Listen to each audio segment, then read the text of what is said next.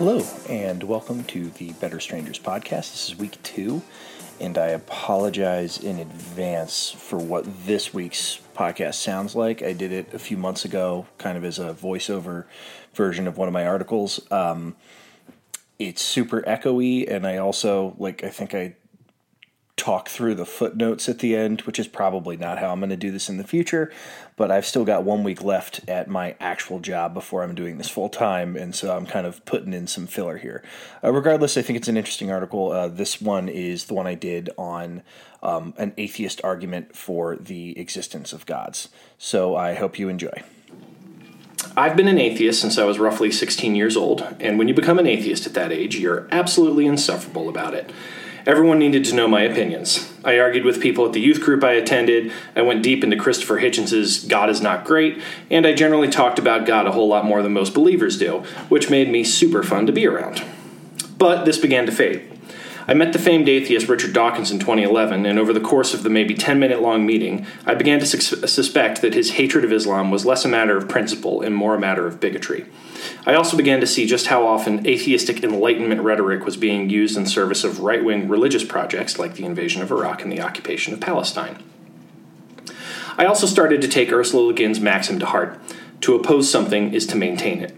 If I didn't believe in God, why spend so much time in opposition to him, or her, or them? As I've grown older and my feelings towards my childhood Catholicism have become a little less heated with distance, I've started to become more interested in a different question.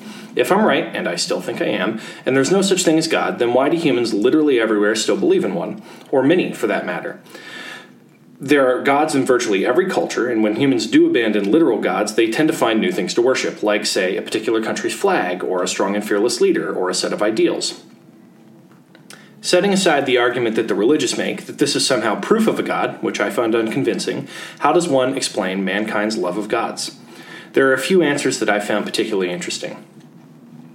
In his short ebook, Our Pet Queen, the nonfiction writer John Higgs suggests that the reason humans invented gods was their love of symmetry.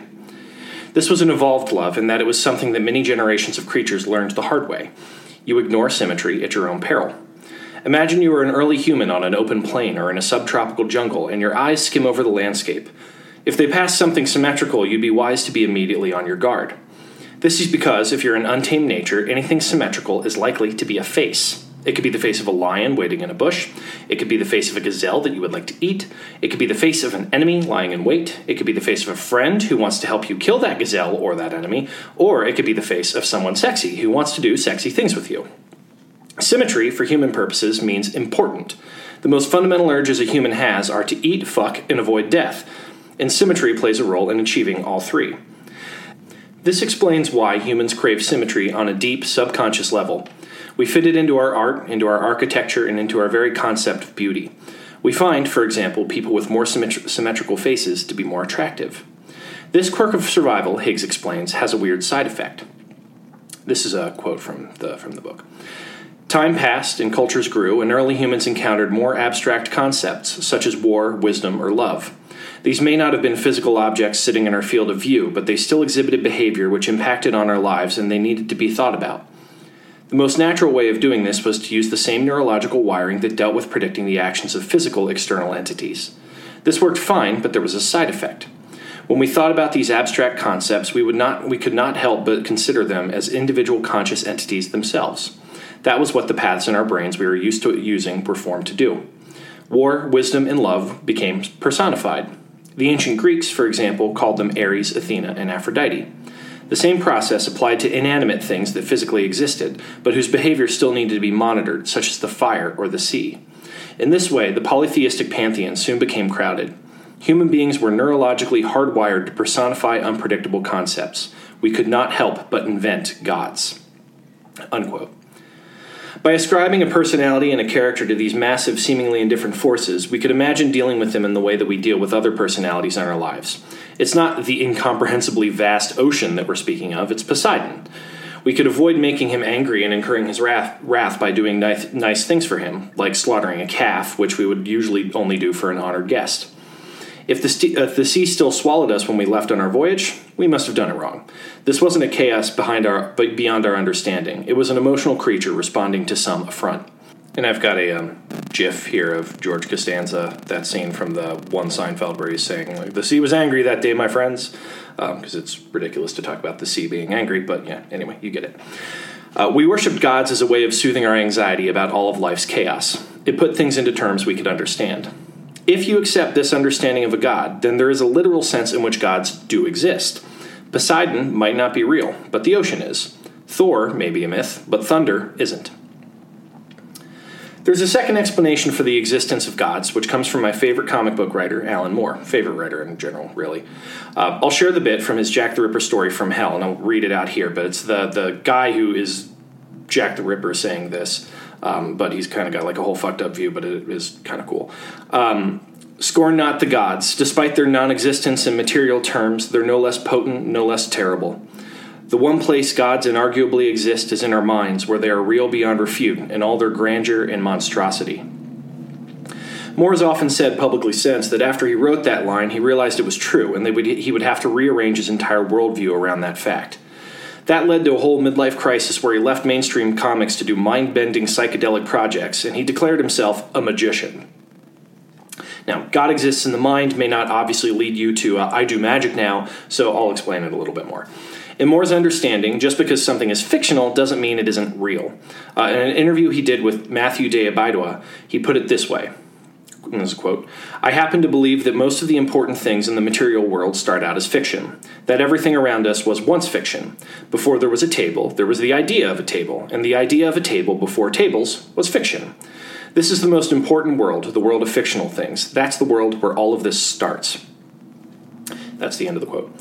Moore has had plenty of personal experience with his fictions coming to life because Moore is also the writer of the comic V for Vendetta, in which an army of masked anonymous anarchists overthrow the government. The mask is the famous Guy Fawkes mask. A couple decades after he created this Guy Fawkes mask with artist David Lloyd, it became the de facto symbol of the anonymous hacker movement, which is aligned with anarchism, and also became ubiquitous among the anarchist Occupy protesters. Something that started in Moore's brain bled out into a reality that was totally outside of his control. Moore realized that if one accepted that gods were fiction, but also fiction was real, then one could be very intentional about which gods one chose to worship. He chose an ancient snake god with fabulous long hair named Glycon, but he made the point that one could make anything one was dedicated to into a god, and actively encouraged young writers to treat the craft as if it were a god. The reasoning applies to any vocation, not just writing. Say you decide to dedicate your entire life to, just to pull out a random example, making delicious food. Might it not be useful to think of the culinary arts as a god that one must undertake certain rites and rituals to appease? And might the sacrifices that one must make in the service of that god, in terms of money and time, not to mention blood, sweat, and tears, feel more meaningful if it was in the service of a relationship rather than an abstract concept? Might treating food as something sacred mean that you'd put in an attention to detail that would make for really delicious food? All of this has a vaguely hippie-ish vibe to it, but Moore doesn't talk about the new agey word spirituality.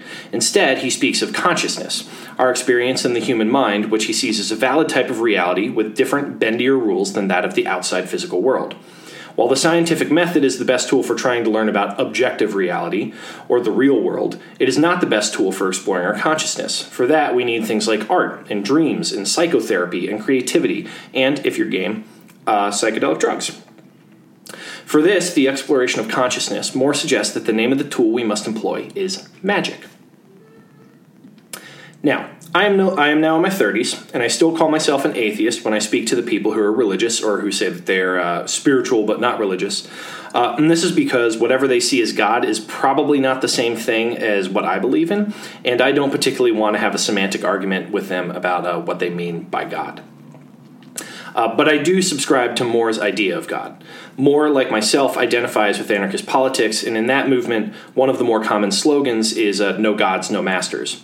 The idea behind this is that you should reject anything that claims authority over you without your permission. Your life is your own. It does not belong to a god, a boss, or a president, or a patriarch, or a Supreme Court judge, or whatever the fuck you hate. But it's the permission bit that is key here. Most anarchists don't mind putting someone in charge of a specific job or project as long as it's done with everyone's consent, and that consent, of course, can be immediately revoked if the leader violates their trust. So a world in which we pick our gods is one that I can get behind without having to feel like too big of a hypocrite. because I have abstract ideals that I hold in high regard. Things like curiosity and wisdom and freedom. And there are faceless huge forces that I have respect for, like nature, the ocean, or the inevitable heat death of the universe.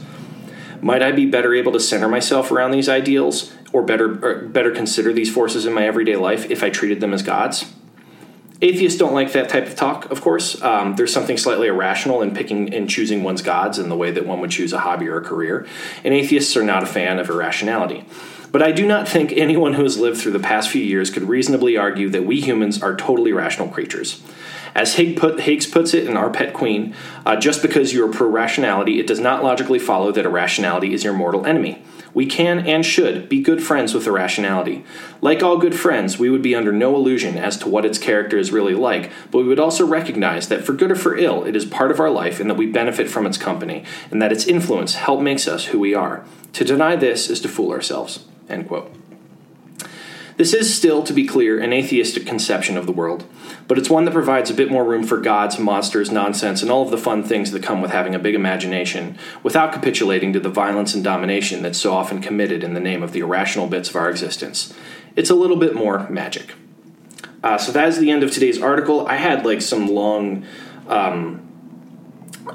again, I keep trying to do the David Foster Wallace thing, so I've got a ton of these footnotes, and they didn't flow well into me reading it, so I'm just going to read them kind of now. The first one I wanted to talk about was the book that I mentioned, Our Pet Queen. I have not linked to it. I've not linked to the affiliate link in my article because it's only available on Amazon, and I don't want to give them money. I will tell you that if you're going to give a few bucks to Amazon, that book is the best thing I can think of to spend it on, but I'm not going to make money off of it because it makes me feel creepy. But it's a short book. It's 60 pages. But so anyway, his larger point in the book, it's not about gods. It's about the Queen of England. And his larger point is why it makes sense for a nation to have a human figurehead like a queen. He points out that Americans don't have such a figurehead and instead turn to a weird, unhealthy version of flag worship. The title of the book is his main point. He writes, and this is the quote, "The monarchy are not our superiors. They are our pets. Sure, we spend too much money on them. Yes, we should have had more of the spare ones neutered. But once royalty are understood as pets, the concept of a monarchy goes from being an irrational anachronism to a wonderful solution to the problem of heads of state. It is not just that they have funny little faces. It's not that familiarity is comforting or that it's useful to have someone to blame bad smells on. It's not even a case that they are kept out of spite in the knowledge that it annoys the neighbors. It's that, at this particular stage of human development, monarchy is a system that actually makes sense." I don't think I agree with that, but I fucking love the idea of the Queen of England being an expensive pet. The second footnote that I had that I couldn't really work in was around Glycon, which was the snake god with fabulous hair that Alan Moore worships. And so I put down here, Glycon turned out to be a hoax committed by a false prophet who actually just made a sock puppet that looked like Glycon and tricked a bunch of people into joining his cult around this talking sock puppet. The fact that his chosen god was openly a hoax has only made Glycon more appealing to Alan Moore. I do have a picture of that on the page, by the way. He does have fabulous hair. The final one was in terms of talking about myself as an atheist now. I still call myself an atheist, but I said, I wrote, I also don't go with agnostic, which is an equally valid label for what I am, mostly because the religious seem to take this as, this means he can be brought back into the fold. And I'm sorry, these new ideas of God are too interesting for me. I really could never, ever, ever, ever go back to the old boring Catholic stuff. But you call yourself an agnostic, and Catholics are going to try and bring you back. Cool. So that's the end of this week's. I actually kept it a little bit shorter this time. It was over 2,000 words, but it was under 2,500. So I'm learning to edit a little bit better. Once again, please leave comments. Like it if you can. Please share this if you enjoy it. If you hear anything with my recording that you think I could improve, aside from screaming children, which I cannot do anything about for a while, let me know. I'd love to get some feedback. I'd love to hear more articles that you'd like to hear. I'm hoping to start doing maybe a couple things a week, including articles that just have other interesting things that I've read or cool videos or TikToks I've watched, because I used to do that back with my old blog. It was called the Friday Shit Pile. I'm not going to call it that anymore because, well, you know what? I named this BS. So I don't fucking know, man. Thank you for listening. Please subscribe. Please tell your friends. Love you guys, and I will talk to you next week.